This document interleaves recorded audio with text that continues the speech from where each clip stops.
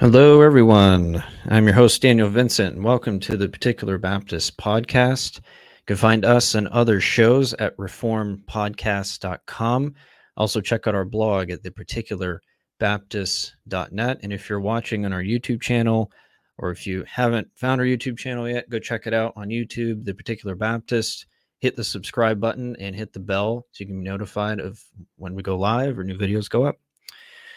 So today, first of all, I want to say that Sean will actually be coming back next week on our show. We're going to be actually on another podcast next week, but hopefully, if that brother who's hosting that podcast is gracious enough, I'll try to see if we can try to upload our episode that we do with him on our channels so that we can make sure we have an episode up that week. So Sean should be coming back, and I think he'll be back for the foreseeable future.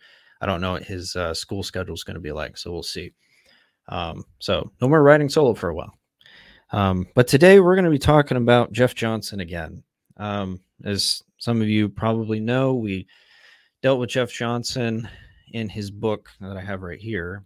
There we go. Failure of Natural Theology. A critical appraisal of the philosophical theology of Thomas Aquinas.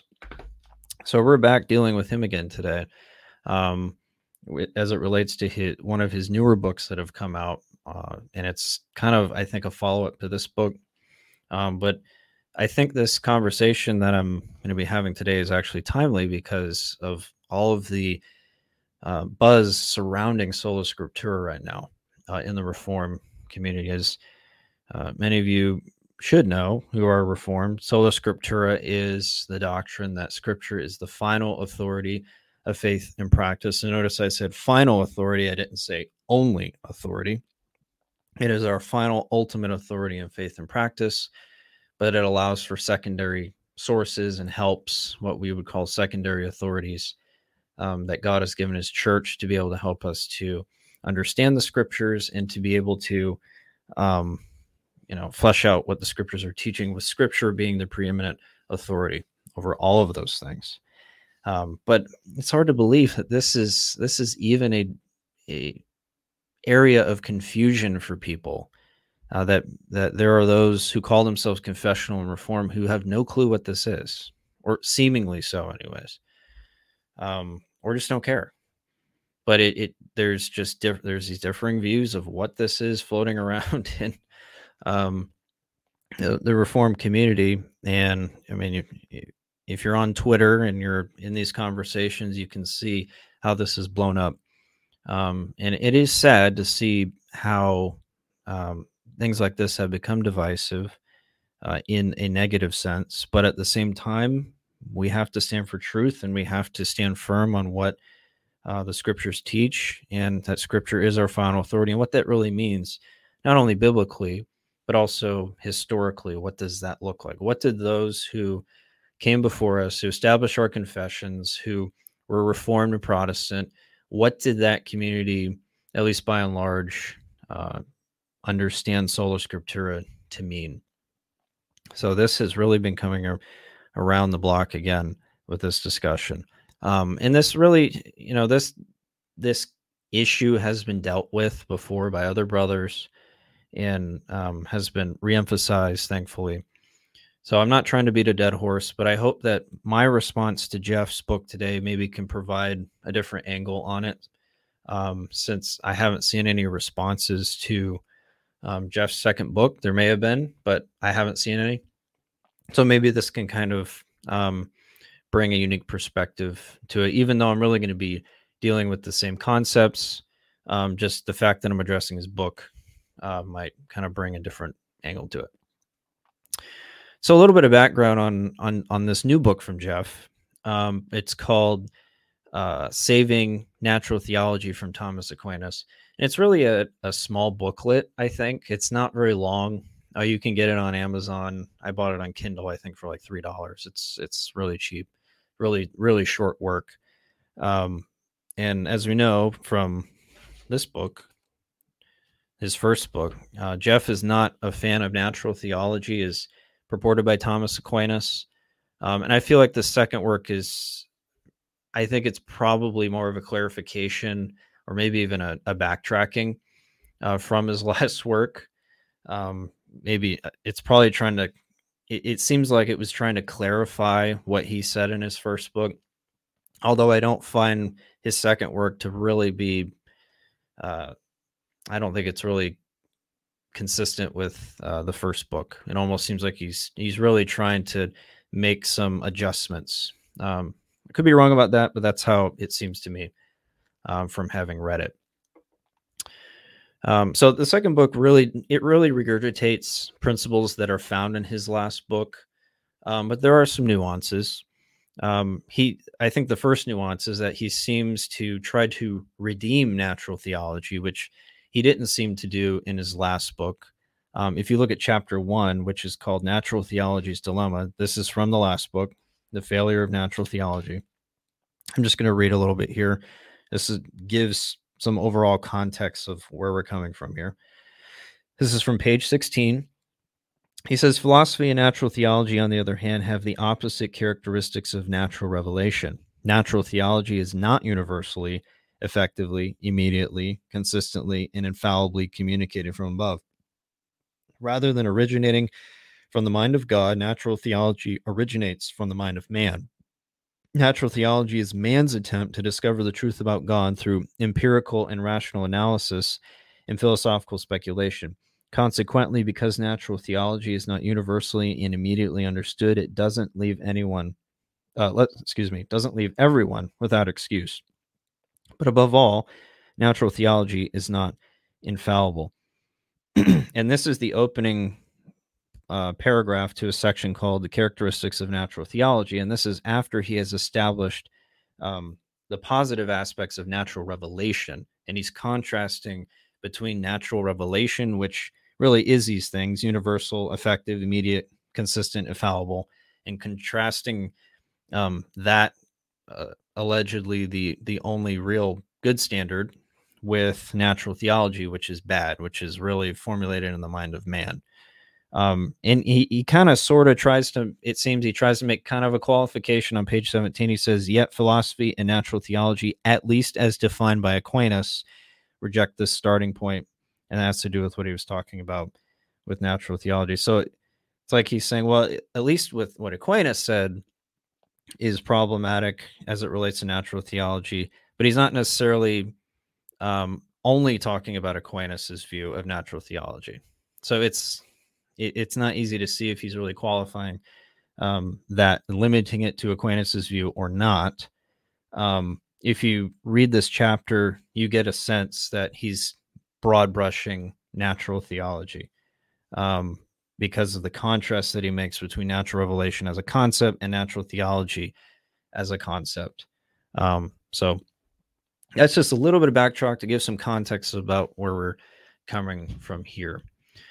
But we jump forward to his new book in the Saving Natural Theology from Thomas Aquinas. And this is from the Kindle edition. All of my quotations here are from the Kindle edition, by the way. He says, quote, and this is from, I think this might be the opening statement of his book. He says, I am not convinced that natural theology as a theological discipline can be saved. I don't even know if it's a good idea to try to rescue it. Natural theology is closely linked to classical apologetics, and classical apologetics, due to the influence of Thomas Aquinas, is so interwoven with Greek philosophy that such associations may never be broken. That's from page 6 of the Kindle edition. So, and this presents kind of a seeming inconsistency because, like I said, he rails against natural theology in his first book and then seems to try to kind of sort of maybe redeem it in his second book, although it doesn't seem like he's convinced that that's even possible, but he at least opens up the possibility that might, that might be the case. And then on page 7 of that book, he says, presuppositionalists like myself are not against the body of doctrine communicated in natural revelation. We are against pagan philosophers who have suppressed, twisted, and perverted what has been communicated in natural revelation. Greek philosophers did not confess the God of natural revelation. Far from it. They rejected what they knew in their hearts by attempting to formulate their own explanation of God. They deny God's independence from the universe and his personal presence within the universe. And it's important to understand that Jeff is coming at this from a Van Tillian perspective, at least. I think it's probably his own version of presuppositionalism, which is, I think, kind of an extreme of Van Tillianism. But he would identify as a presuppositionalist. So this gives us some important backdrop, I think, for our discussion today. And what I'm going to be focusing on in this book, I'm not going to be going through the whole book. I'm not going to be even starting. This isn't a book review. I'm focusing on a particular chapter in the book, chapter 5, called The Apostle Paul's Rejection of Greek Philosophy. And I want to talk about this because amidst this whole buzz around Sola Scriptura, not only has Aquinas been discussed, but also just the concept or the role of philosophy as it relates to theology and how philosophy plays into theology. That's also been a buzz around. So this will be focusing on the philosophical side, not really focusing on Aquinas, although he's going to be used as part of the discussion today.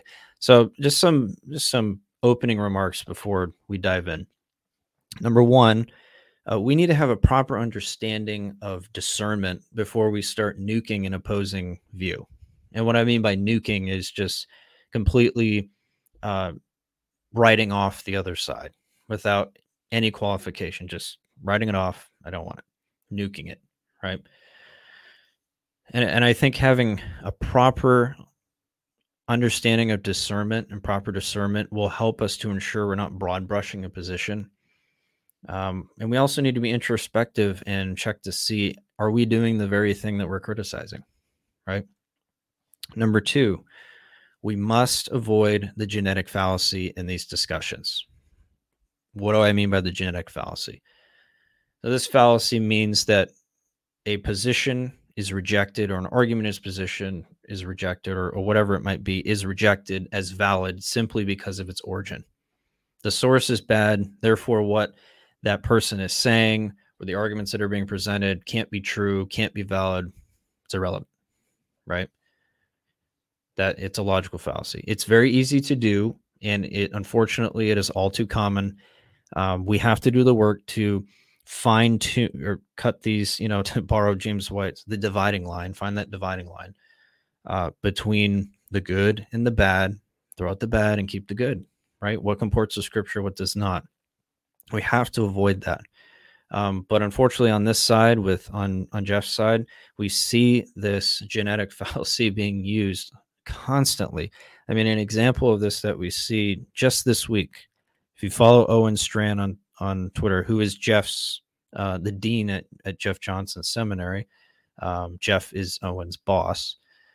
He said in a tweet on the 8th of April, he said, quote, "I say this in love. Those celebrating Aquinas have an exemplary teacher of God's word are playing with fire. Aquinas taught sacramental salvation, baptismal regeneration, forgiveness through indulgences, and more," end quote. So that's a genetic fallacy. Aquinas said these things, so we should just throw him out. We shouldn't be celebrating him as a very teacher. He's dangerous. He should be avoided because he taught these things, even if he did say things that are actually true and biblical and maybe could be helpful, right? So we have to be careful not to fall into that. Number three, we must have a proper understanding of what Sola Scriptura actually is, right? If we don't understand what Sola Scriptura actually is, it's going to be next to impossible to understand those things that are contrary to it and identify what those things are. It's very hard to find the bad when you don't know what the good is. You have no clue what to compare a particular view to and compare to a certain standard of what it should be, then you're not going to really know. You're not going to know at all whether it's bad. You're not going to. So we need to understand what Sola Scriptura is as we're going into these discussions. So let's dive into chapter 5 of his book. Chapter 5 of his book. So he says this, and also I'm not planning to go through the entire chapter in this book either, but I want to hit some points that I think are important. So I'm not going through the whole book, and I'm not going line by line through the chapter. I think I'm capturing the essence of what Jeff is saying, at least enough to be able to refute his core arguments, or at least the core argument that he's bringing on Greek philosophy. So he opens up in chapter 5. These are the first words in the chapter. Quote, "What more do we need than the words of Scripture that warn against looking to the philosophy of the so-called wise men of this world? As the Apostle Paul wrote in his epistle to the Colossians, see to it that no one takes you captive by philosophy and empty deceit, according to human tradition, according to the elemental spirits of the world, and not according to Christ," Colossians 2:8. And to the Corinthians, where is the one who is wise? Where is the scribe? Where is the philosopher of this age? Has not God made foolish the wisdom of the world? 1 Corinthians 1:20, end quote. And that's from page 43 of the Kindle edition. Colossians 2:8 is a favorite. It's a favorite proof text, and I say that with air quotes. So those who are listening on audio, it's a proof text, quote unquote, that's utilized by that side to criticize Greek philosophy, to criticize it in terms of its being mingled with theology, even in a proper way, right? So the question is, in this particular passage here, is Paul actually forbidding utilizing philosophy in total, right? Let's look at Colossians 2, verse 8, and look at some commentary on it. I want to read from Aquinas. Aquinas actually has a commentary on Colossians, and particularly on this verse, which I think is very helpful here. So I want to read a little bit of this to hopefully bring some context. It says, Aquinas says, "But how are they being deceived? One who deceives another must have something which seems reasonable and something which is not really so." So first, Paul shows the basis of this seeming reasonableness. It is based on two things, the first being the authority of the philosophers. And about this, he says, according to human tradition, that is, according to what is handed down by some, basing themselves on their own judgment. The Lord knows the thoughts of man, that they are but a breath, Psalm 94:11. The second source of an apparent reasonableness are the contrivances of reason. That is, when a person wishes to measure or judge about the things of faith according to the principles of things and not by divine wisdom. And many are deceived in this way. So Aquinas is laying out here what the qualification means that Paul is talking about here in Colossians 2, because Paul does give us a qualification. Paul doesn't just broad brush philosophy and say, well, we just throw it out. He doesn't even pick a specific type of philosophy. It's any philosophy that does not comport with what we find in Christ, and which by implication, necessary consequence means Scripture, right? So it's putting our own reason as the standard instead of letting Scripture rule. It doesn't mean that Greek philosophy as a whole is necessarily thrown out on that, right? As there might be things in there that do comport to this rule of Christ being the head and being consistent with Scripture, even if they are found in a pagan worldview. And it doesn't mean that we throw it out completely. But Jeff will seek to apply this to essentially all Greek philosophy. He doesn't make a qualification between, some kind of philosophy that might be said by a Greek philosopher here and then by another Greek philosopher over here. There's no room for any usage of Greek philosophy. Paul does not accept it in any way, and he tries to use Colossians 2 as a way to prove his point. So moving on here, let's look at Colossians 2 in greater detail. So what is the context that Paul is laying out here, right?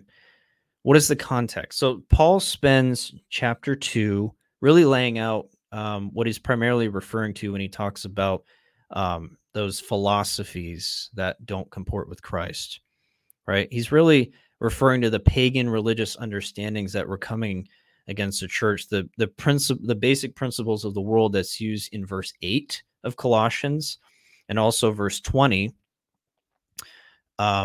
it's really being applied in the sense of the legalistic regulations that were restricting the believers in things such as what they could eat, touch, etc. Right? Paul said, "Don't be bound by the elemental principles of the world." Right? Don't do that. And he got done essentially saying what those things were in Colossians chapter 2, verse 8. Right. So we have to let the context speak as to what Paul is actually talking about when he's talking about pagan philosophy. So the primary application is legalistic under rules or legalistic restrictions put on Christians, because that would be a form of philosophy that is pagan, that is not comporting with Christ, and it's putting a human understanding into the scriptures themselves, right?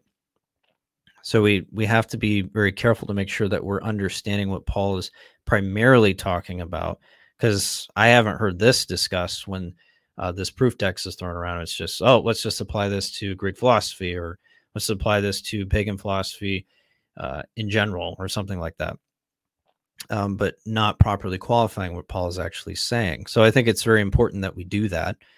Now, I do think it has application beyond just the legalistic rules that are found that Paul lays out. I want to be very clear on that, but I think we have to be careful not to jump and say that it's primarily something else, right? The secondary application is the primary application, and we're just going to quote it as a proof text as if that is the primary meaning of what Paul is saying. So be very careful about that. Okay. At the end of the day, pagan philosophy is not to be the standard by which we view life, by which we view God. Those, and I'm referring to philosophies that do not comport with the scriptures. We have to be very careful. So I think that there is application here that we can find in Colossians 2:8. Just need to make sure that we understand its primary application.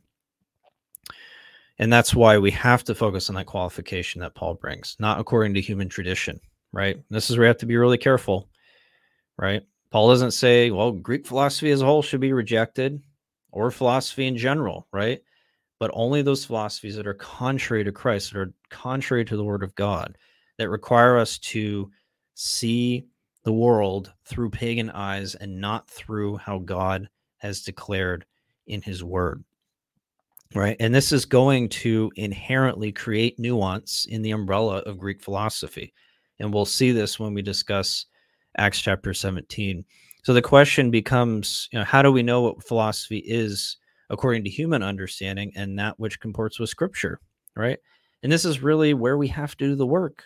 Again, it's a lot easier to just throw out an entire position because I don't like the source, or because the source is bad, than to actually do the work of nuancing those teachings that are good and helpful and can that God has revealed through natural revelation to even pagans who do see what God has done, even if they're inconsistent with themselves. And we have to figure out how to do that, and then find those views that are not according to Scripture, and we don't utilize those in a positive way. So we have to be very, very careful about these things. So this is where we have to do the work. And this is where we have to do the work. So if we see something that is consistent with special and natural revelation, ultimately scripture, that's found among pagan philosophers, then it is appropriate to use as long as it's qualified properly. Okay? It is possible for a position or a philosophy to have a false premise, but a true conclusion, right? It seems that the other side likes to say, well, they have a false premise, therefore their conclusions are bad or irrelevant or untrue, and we should just throw them out. No, we're men. We can be inconsistent. We can have true conclusions, but false premises, right? We're not God. We're not perfect. We're not perfectly consistent. We change. We are mutable. God does not change. He's immutable, and he always speaks the truth. So we can be inconsistent. So we have to keep that in mind as well. And we have to find that which comports with Christ. We have to find that which comports with Christ.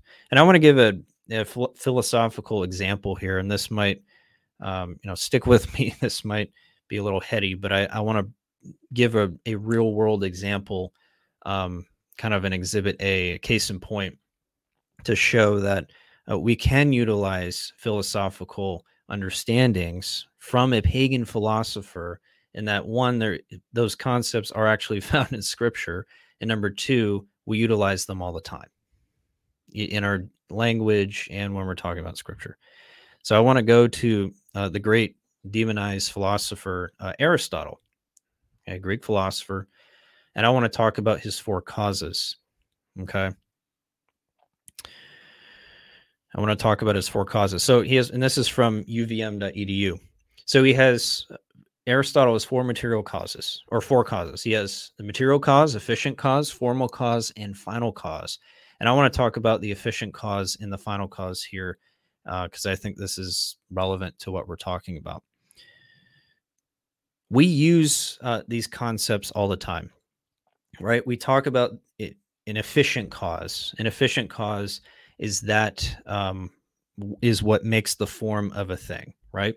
When God created creation, when God created the world, when God created us, he created us as we are. He is the efficient cause of all things that exists in an ultimate sense, in a primary cause sense, right? This is the efficient cause that we see. Now, if you're talking about secondary causes and efficient relative causes, that would be like if I make a chair with my hands, or I carve a chair, then I am the efficient cause of that chair, relatively speaking, from a secondary cause perspective. And we see this philosophical, metaphysical concept laid out clearly in Scripture. Again, going back to Colossians, you look at Colossians 1:16, for instance, both the ultimate efficient cause of God creating the world, Christ is the creator of all things, right? And the final causes of creation are laid out in one verse, right? That indicate that these things are seen in creation itself. Everything must have a cause that caused it to be the form that it is. And given God made it, it must have a purpose, right? So you see efficient causation and final causation. And this is embedded in the created order and clearly being revealed to Aristotle through natural revelation. Romans chapter 1 is on full display here, right? Aristotle is seeing God's created order, and he's seeing how they work, and he's just systematizing it, right? He's systematizing it. And then you have the final causation, right? The final causation, that is the why or the purpose of a thing, right? And we use this all the time. Why was something done? Why was something created, right? It's called the final cause. For instance, I made this chair to make me money through selling to potential buyers in a mall shop, for instance, right?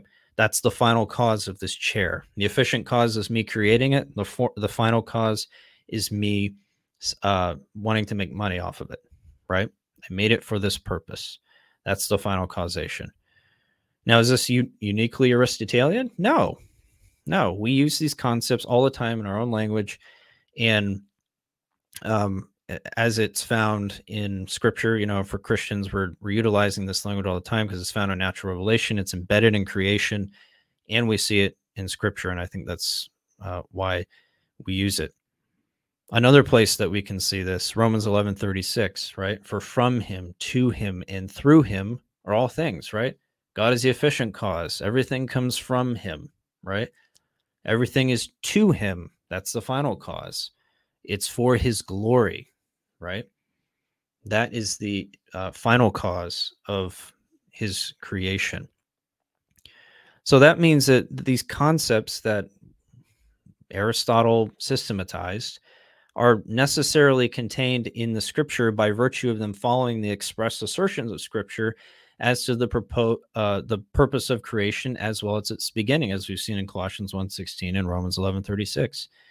So if we're to be consistent with the 1677 London Baptist Confession, then we have to come to this conclusion, right?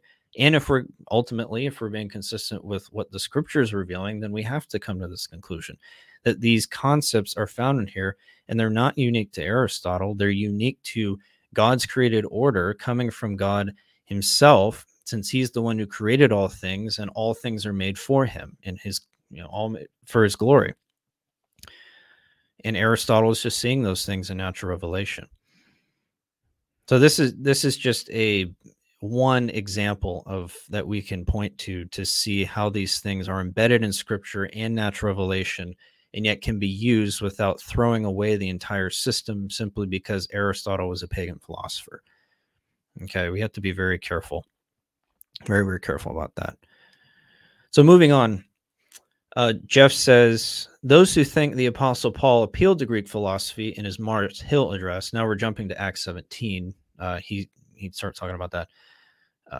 Greek philosophy in his Mars Hill address failed to realize that Paul dismantled the foundational presupposition of Greek philosophy in this address, end quote. And he does talk in this chapter. He basically gives an overview of the Athens encounter that Paul had in Acts 17 at Mars Hill with the philosophers. He goes on to say, talks about where Paul quotes one of the pagan philosophers. He says, in the process of declaring who this God is, Paul cited one of their poets, Aratus. It appears that Paul did this to demonstrate the inherent inconsistency and the eternal absurdity of their own pagan worldview. And this is referring to verse 28 of Acts 17. Okay, so at this point in the chapter, Paul has laid out who this unknown God was. If you remember in Acts 17, Paul referred to the unknown God, right, that they were worshiping, right? They were talking about the unknown God. And he expressly says that they worship him, ironically enough, which is actually kind of interesting. He says that they worship the one they don't know, and that Paul is revealing it to them now, right? This is in verse 23 of Acts 17. And what does this mean? It means they worship God ignorantly. And I'm going to read some John Gill here. John Gill's Bible commentary is one of the best sources that you can use for studying Scripture. Very helpful. Don't agree with everything John Gill taught, but his Bible commentary is an excellent resource in the study of the Scriptures. But when he's talking about here in Acts 17, John Gill says, which could not be said by him of any other deity. God is unknown. God is an unknown God to those who have only the light of nature to guide them. For though it may be known by it that there is a God, and that there is but one, and somewhat of him may be discerned thereby, yet the nature of his essence and the perfections of his nature and the unity of his being are very little, and not truly and commonly understood, and the persons in the Godhead not at all, and still less God in Christ, whom to know is life eternal. Hence the Gentiles are described as such who know not God. Wherefore, if he is worshipped by them at all, it must be ignorantly. Right? So this means they know God by the light of nature. Again, this is a Romans 1 reference, clearly. They know him from the light of nature. God has revealed himself, and they are without excuse. There's nowhere they can hide and say, well, I didn't know that God existed. I didn't know about God. Right. So they're talking here about the unknown God that they don't really know through special revelation, but they worship ignorantly because God has revealed himself in creation. They don't have the full story because of the lack of special revelation. And then Paul lays out a theology proper in Acts 17 to help those pagan philosophers understand who this unknown God is. And then he proceeds to borrow from two of their philosophers to prove his point, not merely or necessarily to do it as Jeff pointed out, which he said, quote, to demonstrate the inherent inconsistency in the internal absurdity of their own pagan worldview, end quote. And this is one of the most, I think, striking observations when reading Jeff, is that he leaves no room for Paul to acknowledge some common ground, in some sense, between the pagan, what the pagan philosopher said that he quotes, and Paul's meaning behind the application of the pagan philosopher. You got to remember, Paul applies these quotes directly to God. He doesn't go over here and say, well, it only means this, and I'm just completely ditching it over here. It has nothing to do with what I'm saying. There's no common ground. No, he applies these quotes directly to God himself, and that is absolutely significant. And Jeff writes that off in here for some reason. He writes it off. Jeff says, quote, by citing the line, for we are indeed his offspring. This is side note, this is verse 28. For we indeed his offspring, Paul showed the utter folly of idol worship. Being then God's offspring, we ought not to think that the divine being is like gold or silver or stone, an image formed by the art and imagination of man, verse 29. Clearly, graven images are the byproduct of the creativity and imagination of men. And it does not make sense for men to worship something they created, because it is in him we live and move and have our being, verse 28. It is not rational for us to worship graven images that depend on us for their existence rather than worshiping God, on whom we depend for our existence, end quote. So this is where it gets really interesting. So he's basically saying here, he's saying that when Paul is quoting this pagan philosopher, he's not saying that there's any good use for this here. In terms of actually integrating it with theology, but he's using it only to show the utter folly of idol worship. He's using it to undermine their quote worldview, or their understanding of God and their understanding of the world and their pagan worship. That's all that he's doing here, right? He's not utilizing this in a positive way that says we should be able to integrate some of these concepts into a theological system. Okay. Because this language that Aratus is using and this is just to be clear, this is the poet that is being quoted in verse 28, the first one anyways, for we are indeed his offspring. That is from the pagan, bumping my mic here. That is from the pagan philosopher or pagan poet Aratus. Okay. And he's applying this directly to God. And again, as I said, this is very important here. He applies this directly to God.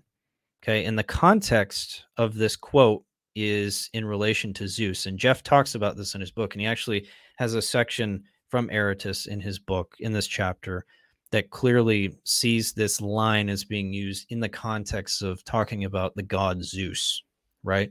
This is not referring to the God of the Bible. It's referring to Zeus. Yet Paul applies this directly to God. He applies this directly to God and makes it clear that we are all the offspring of God, right? Meaning we are all his creation. Yeah, and so he's taking a pagan philosophical concept, since it's being applied to Zeus, and applying that concept to God, and saying essentially that the essential meaning of what Aratus is saying applies to God as well.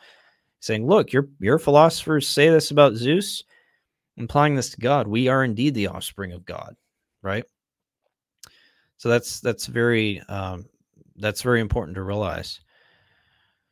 So Jeff is really just limiting the application of what Paul is doing, I think, to avoid Paul Clear's application of displaying that common ground in terms of concepts that we see here between a pagan philosopher and the Christian view.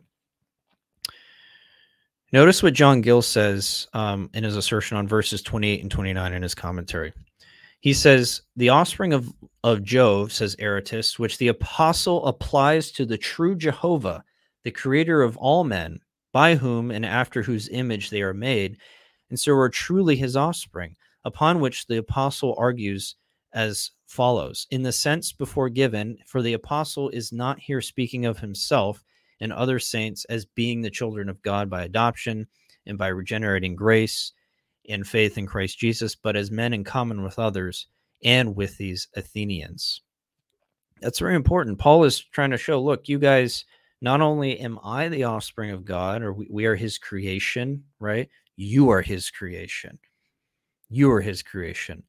Just like your pagan poet said that you are the offspring of Zeus, we are indeed the offspring of God. All of us are. We're the creation of God. That's how Paul is applying this. It's John Gill says, which the apostle applies to the true Jehovah, the creator of all men, right? He's applying this to God.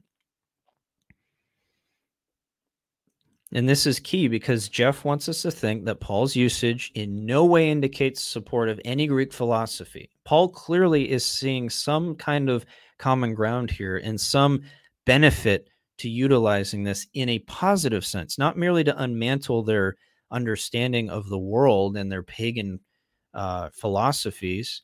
No, he's doing so in a positive sense that shows some sort of common ground here, that there are good things that can be utilized from that worldview, to use that term loosely, from that view, in order to make a theological point as it relates to the true Jehovah, right? So he's redeeming pagan language and pagan concepts, right? And applying them to the one true God and using that against them, right? That's very important. Now, another thing that is interesting, and I think this is really where it takes the cake. And when I think when I first saw that this was the case, I didn't pick up on this right away. When I read this the first time, didn't pick up on it. And it took me, as I was studying for this episode, it took me that much, I think, reading it maybe a few times for it to hit me. I was like, wait a minute, what? So Jeff seems to think that Paul only quotes Aratus in Acts 17 and nobody else, no other pagan philosopher, no other outside sources. He just quotes Aratus. However, when it comes to the phrase, in him we live and move and have our being, Jeff accepts this as divine truth. Let's go back to what he said. He said, quote, and it does not make sense for men to worship something they created, because it is in him we live and move and have our being. Verse 28. It is not rational for us to worship graven images that depend on us for their existence rather than worshiping God, on whom we depend for our existence. What is incredible here is that the reference in verse 28 that Jeff uses is a direct quotation from a pagan philosopher named Epimenides. And I don't know if I pronounced that correctly. So Jeff is willing to reject Greek philosophy on the one hand when Paul expressly applies it to God, while at the same time accepting it when Paul expressly applies it to God, even if he does so seemingly unwittingly, which I think is probably what it is. He just doesn't know. But I could be wrong. Which I'm willing to give him that much grace, that he just didn't know. And it was a mistake. But I wonder if Jeff would change his mind on accepting this verse or the concepts found in this statement, in him we live and move our being, if he knew this was a direct quotation from a pagan philosopher. And if this man's scholarly credibility can't be called into question by this, I don't know what will. I mean, he's already come under intense scholarly scrutiny for this book. Something like this is I didn't have to go far to figure this out. So, and he's the head of a seminary and a pastor. So I'll leave it at that.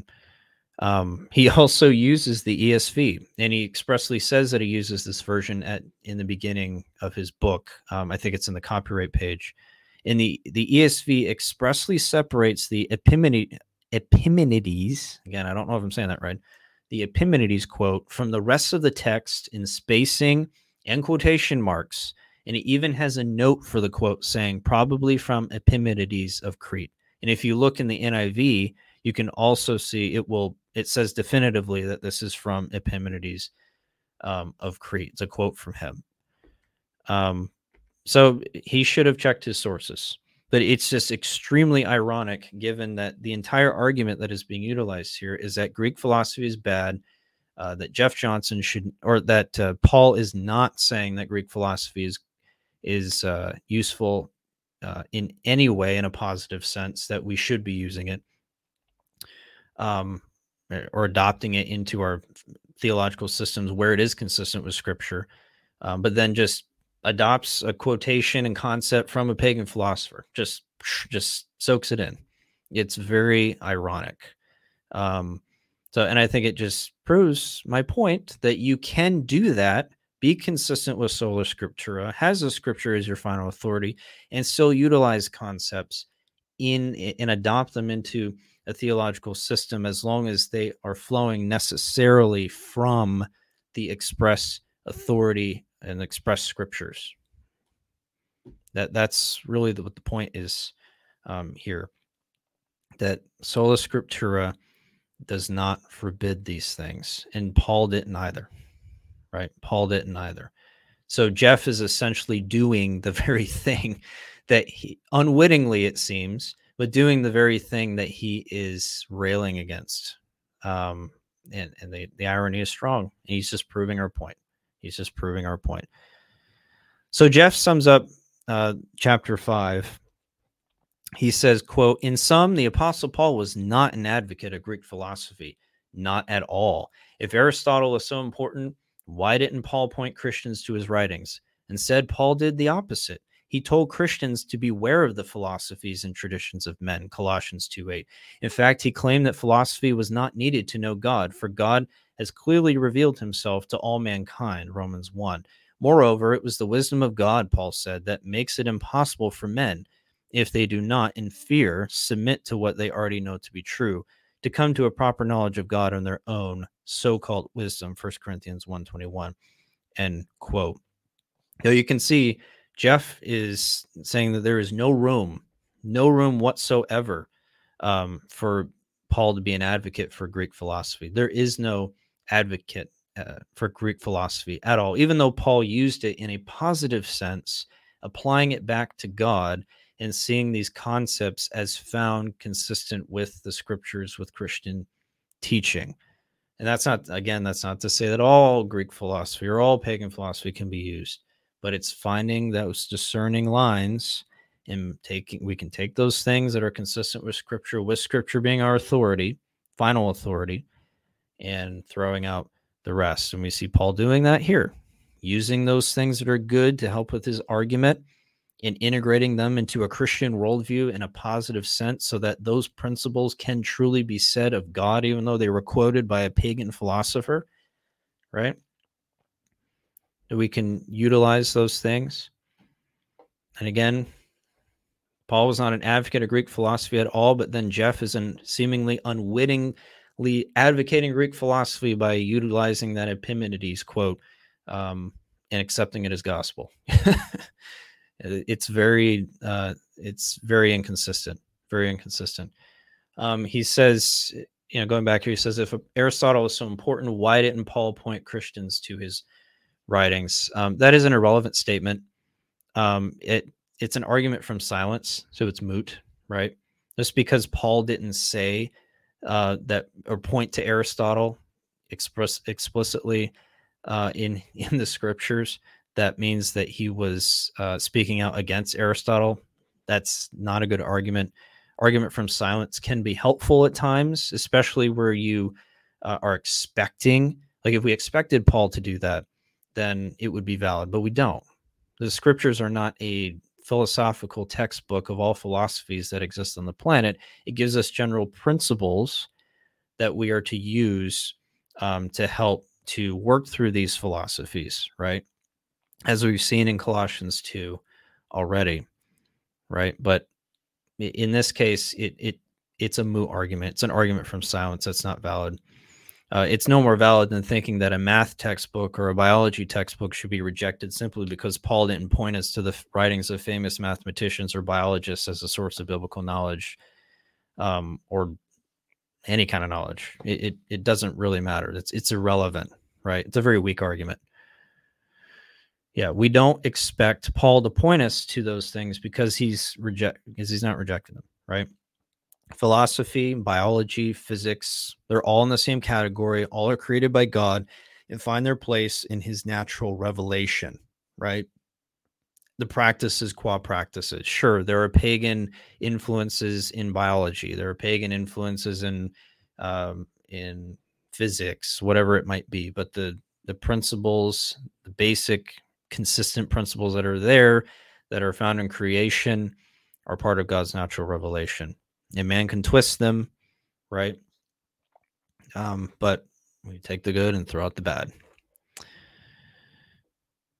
Yeah. And we have to remember too, that Jeff teaches in his book, his first book, Failure of Natural Theology. If you jump back in chapter 1 on page 14, he talks about the immediacy of natural revelation. He doesn't believe in any kind of mediums, that, any kind of real mediums, right? It's an instantaneous understanding of who God is.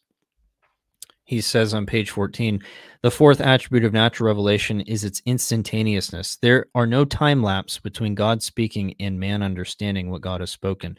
All men have an immediate awareness of God. And he goes on to say, moreover, no discursive thinking, no syllogism, no inductive or deductive reasoning, no instruction, no argumentation, and no rational proof is needed for man to have an immediate awareness of God in nature. So he believes in the instantaneous awareness of God. It's somehow innate in us, apart from any kind of medium. That's what immediate means. Immediate doesn't just mean speed, but it's the lack of a medium, right? Anything that's in the way that goes between the thing being proposed and the thing receiving the thing proposed, right? It's immediate. It's instantaneous, right? So he's denying mediums as it relates to the knowledge of God. We just know God exists apart from any created mediums. That's how I take that, anyways.